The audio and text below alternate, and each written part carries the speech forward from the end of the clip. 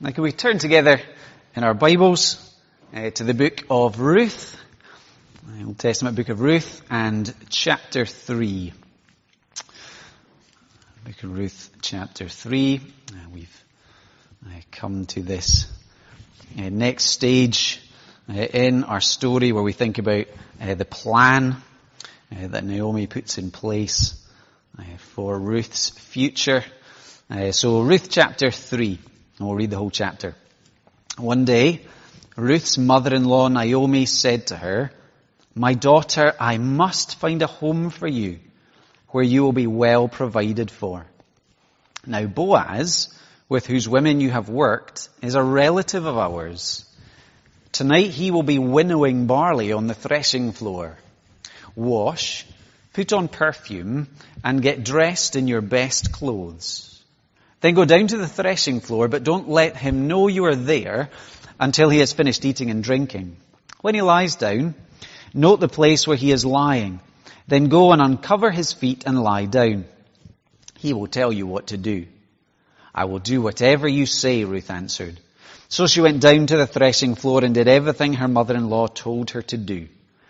When Boaz had finished eating and drinking and was in good spirits, he went over to lie down at the far end of the grain pile. Ruth approached quietly, uncovered his feet, and lay down. In the middle of the night, something startled the man. He turned, and there was a woman lying at his feet. "Who are you?" he asked. "I am your servant Ruth," she said. "Spread the corner of your garment over me, since you are a guardian redeemer or a kinsman redeemer of our family." "The Lord bless you, my daughter," he replied. "This kindness is greater than that which you showed earlier. You have not run after the younger men, whether rich or poor. And now, my daughter, don't be afraid. I will do for you all you ask. All the people of my town know that you are a woman of noble character. Although it is true that I am a guardian redeemer of our family, there is another who is more closely related than I. Stay here for the night, and in the morning, if he wants to do his duty as your guardian redeemer, good. Let him redeem you. But if he is not willing, as surely as the Lord lives, I will do it. Lie here until morning." So she lay at his feet until morning, but got up before anyone could be recognized. And he said, "No one must know that a woman came to the threshing floor." He also said, "Bring me the shawl you are wearing and hold it out." When she did so, he poured into it 6 measures of barley and placed the bundle on her. Then he went back to town. When Ruth came to her mother-in-law, Naomi asked, "How did it go, my daughter?" Then she told her everything Boaz had done for her and added, "He gave me these 6 measures of barley, saying, 'Don't go back to your mother-in-law empty-handed.'" Then Naomi said, "Wait, my daughter, until you find out what happens, for the man will not rest until the matter is settled today." Amen. This is God's word for us this evening. Quite likely you have heard it said that home is where the heart is. But perhaps we recognize in a city, maybe especially like Edinburgh, that it's sometimes a complicated question to find out exactly where we feel home is. Again, recently, last week, I was in a coffee shop and listening to someone talk about that, having moved multiple times as a child and then moved around as an adult, moving for study and for work. Where are one's roots? Really easy question for some of us and a really complicated question for others. I guess instinctively we know that a place that we can call home, perhaps a people that we belong to, that's something that we value. And that security, that rest. But as we find as people, we're moving for study and for work, perhaps for marriage, for adventure. The question of where to find that sense of home can be a lot harder for people to come by. Well, the idea of finding a home and finding a resting place is one of the dominant themes of the book of Ruth. And here at the beginning of chapter 3, we find Naomi feels responsible to provide this home, this place of rest. Naomi had already said that in chapter 1, verse 9, her desire to find for Ruth a place of rest, a home for her, and now she's back to that theme. But standing above Naomi's plan and very much within God's plan is that desire to give Ruth a home from which the royal family will come, from which David will come, ultimately Jesus comes. So chapter 3 we see home is one of the dominant themes, but there's another theme and it's kind of connected, the idea of the Redeemer. So that was very much in view last week. Ruth chapter 2, here's Boaz and he's the kinsman Redeemer. And Naomi in this chapter has this plan, and it very much brings these two themes together. Her hope and desire is that in Boaz, the kinsman Redeemer, Ruth can find home. And those themes we find linked in other stories also. Got me thinking of the Toy Story movies. Boys and girls, if you've watched the Toy Story movies, there are certain themes that keep coming back. Either Woody or Buzz will find themselves getting lost because of some adventure or other, and then either Woody or Buzz, along with the rest of the toys, have to come and rescue, always rescuing so that they might be brought home to Andy or brought home to the rest of the toys, whatever it might be, but a Redeemer who brings someone home. And we can find that here. But we can also, I think, perhaps find that in our own hearts as well. Do we recognize that longing, that looking for a Savior, someone or something that will give us a place of security, someone or something that will provide us with a sense of identity, someone or something who will provide us that rest? Keith read for us from Luke chapter 15. Tim Keller in his book, The Prodigal God, makes the observation that sin involves looking to someone else besides God for our salvation. And Luke chapter 15 in many ways is the classic example of two ways that we can do that. So we find in the prodigal son story the younger son who wants to find himself by living wild and free and ignoring all the rules. And then we find the older brother who wants to find his identity by proving himself and being super moral and obedient. And so we find ourselves perhaps as people instinctively looking for someone or something to save us and to say, I have meaning and I have value because of this one or this thing. And again, the story of Ruth tying in with the story of the Bible, say that that's God's desire for us. God's desire that we would find our identity, our salvation in the Redeemer, Jesus, that the Father has provided for us. So that's just to set the scene. Let's get into our text and let's look at the first 6 verses and recognize Naomi's plan. Before we get there, confession. I am a fan of Pride and Prejudice. I'm not afraid to say that, especially the BBC dramatisation, wonderful effort. I couldn't help but think of Mrs. Bennet when thinking about Naomi. She is the biblical version, I think. If you don't know the story of Pride and Prejudice, you meet the Bennet family, and Mrs. Bennet is very concerned. Her family, once grand estate, at risk of poverty because they only have daughters. And so much of the story finds Mrs. Bennet trying to find a match for her girls. Find the right man with the right money, with the right estate. There is security. Shame is not going to come. Naomi understands her and Ruth are in a very vulnerable position. There is no security for them, two widows trying hard to survive in Israel. And so Naomi takes the initiative in verse 1. My daughter, I must find a home for you where you will be well provided for. More than just a house, a place of security, provision, family, love. And it's really interesting as the chapter develops, this idea that one of the things that a husband will do is to provide shelter. In chapter 2 and verse 12, Boaz said, may you be richly rewarded by the Lord, the God of Israel, under whose wings you have come to take refuge. That idea of covering and protection as a gift and a blessing. And we see very much this is Naomi's desire. There'll be someone who will cover and protect Ruth. She has someone in view. Verse 2, it's Boaz.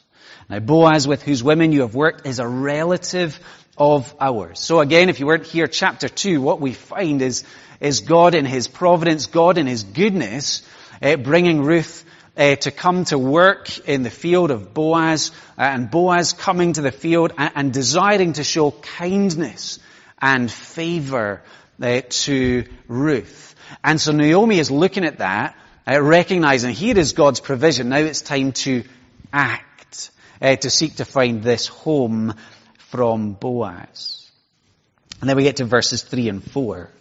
And one of the interesting things about the Bible, isn't it, is it gives us insights into the way other cultures work, because we have details that seem so perhaps odd to us. We understand Ruth putting on perfume and getting dressed up, but then the idea of waiting till Boaz falls asleep and then sort of uncovering his feet and lying under the cloak seems unusual. To me, anyway, it seems unusual. But it's given us a little insight into the way things were done in other cultures. Then when we worked in Glasgow and we worked in an international cafe, we did one week where we explored together different wedding practices. And it's really interesting to share cultures. One of the great things about living in cities is now you get to share culture. So I discovered in China, traditionally, rather than white dresses, red dresses would be common, important colour for love and loyalty and those kind of things.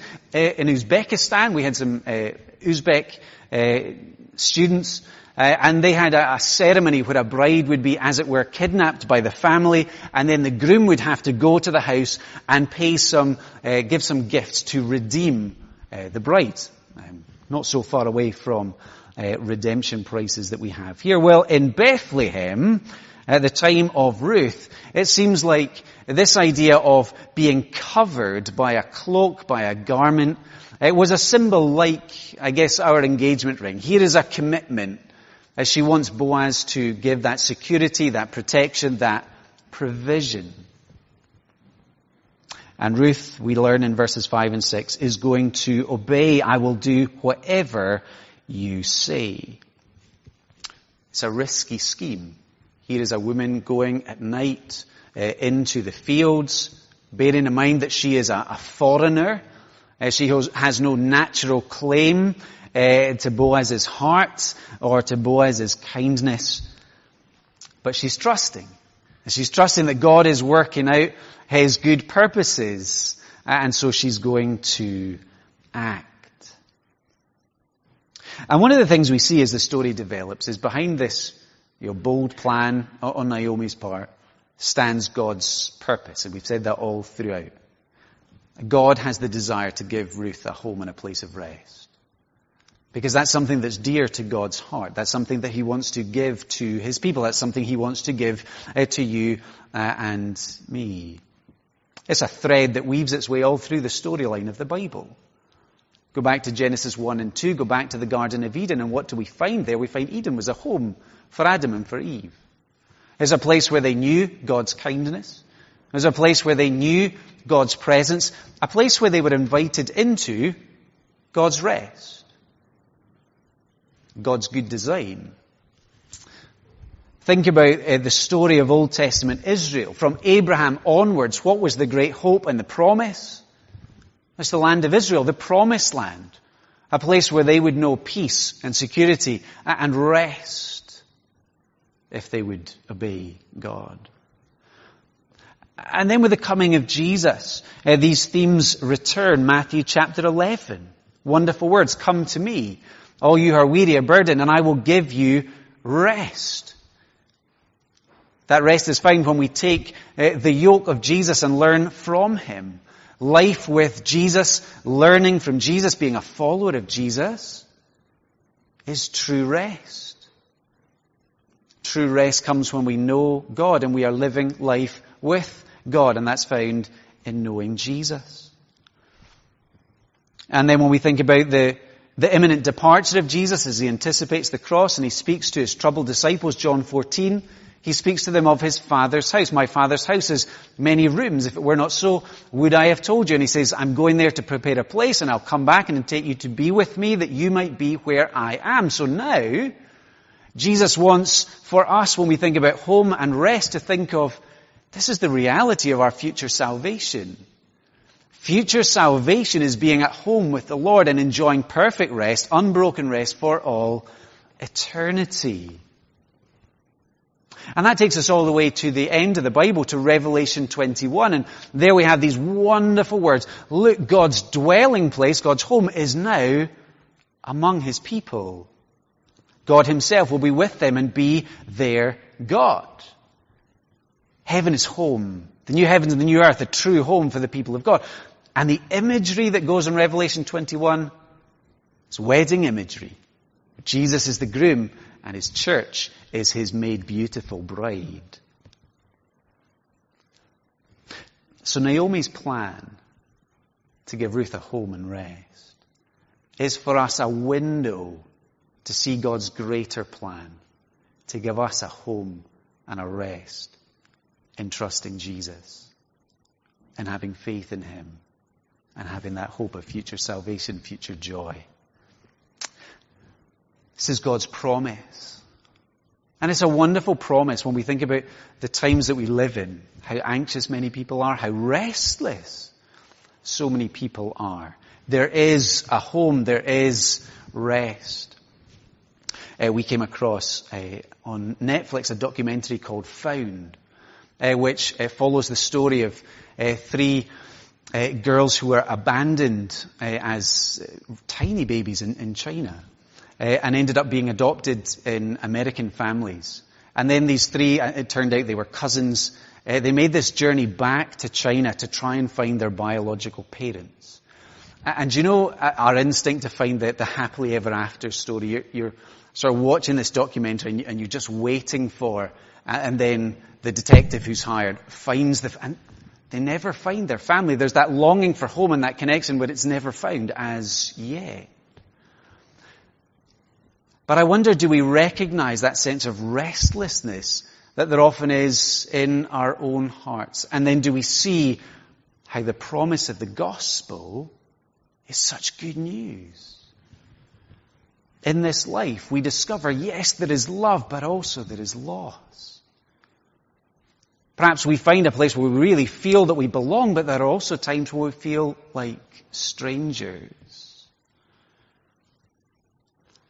And all the way along, we are invited to know and to remember that we were made to be at home with God now and forever.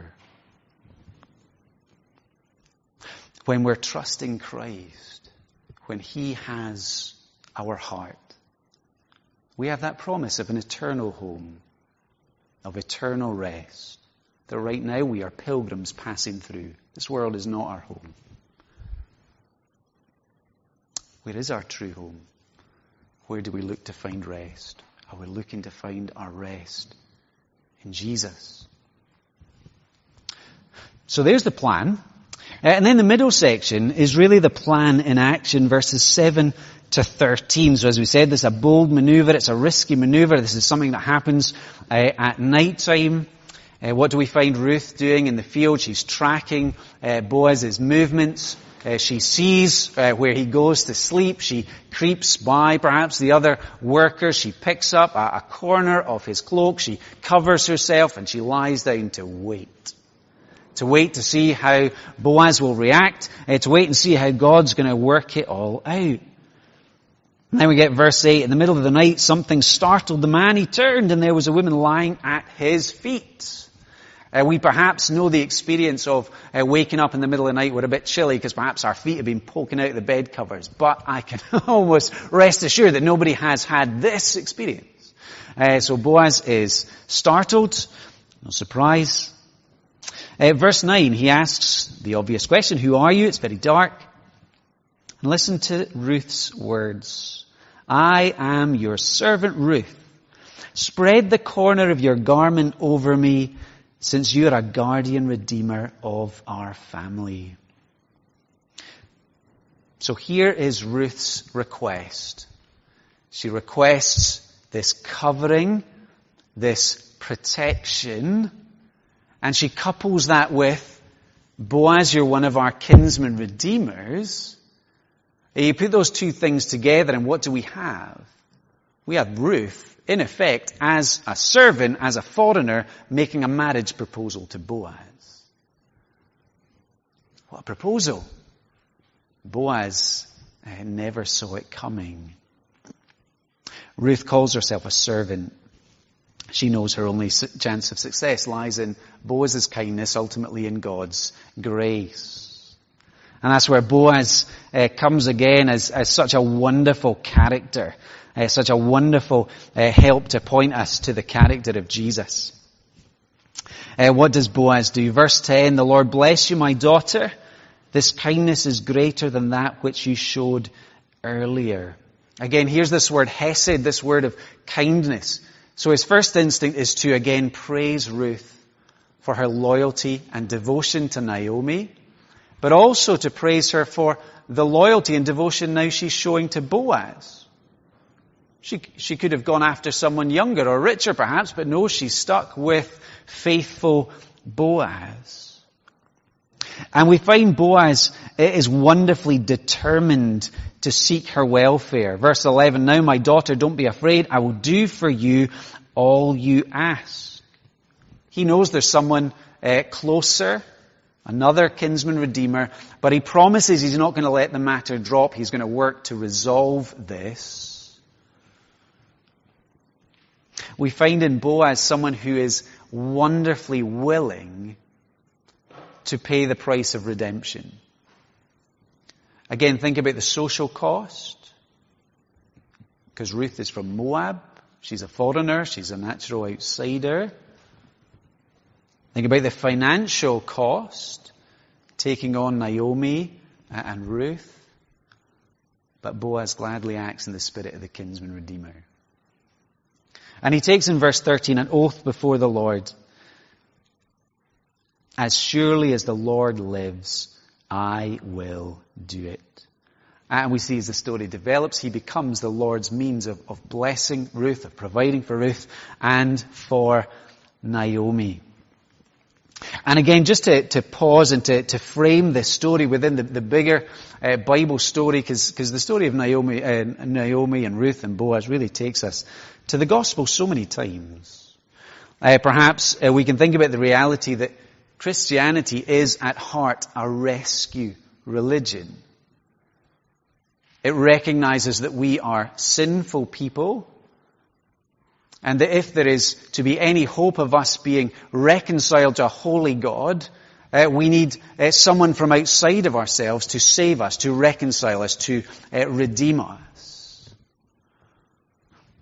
Our need is far greater than the very real needs facing Ruth and Naomi. For them it was the risk of poverty, the lack of having someone to keep on a family line, insecurity.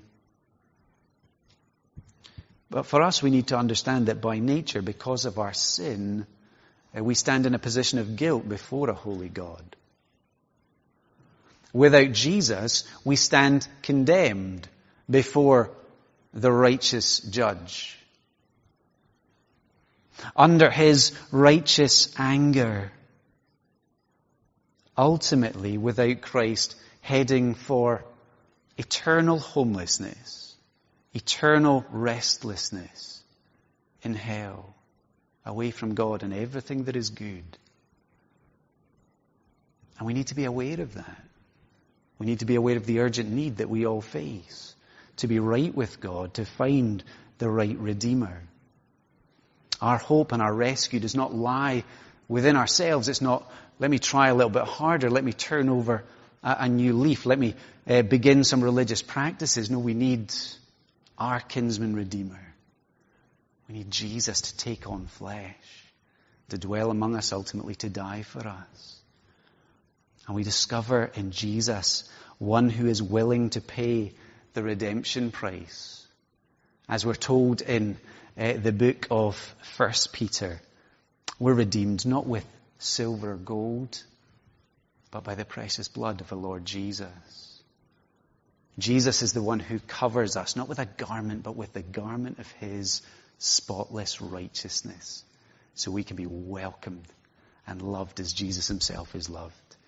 And Jesus has so acted in his death and resurrection that he has secured for us an eternal home, an eternal rest that we receive by faith. Before moving on, maybe it's worth us thinking about the character of the church that this should produce.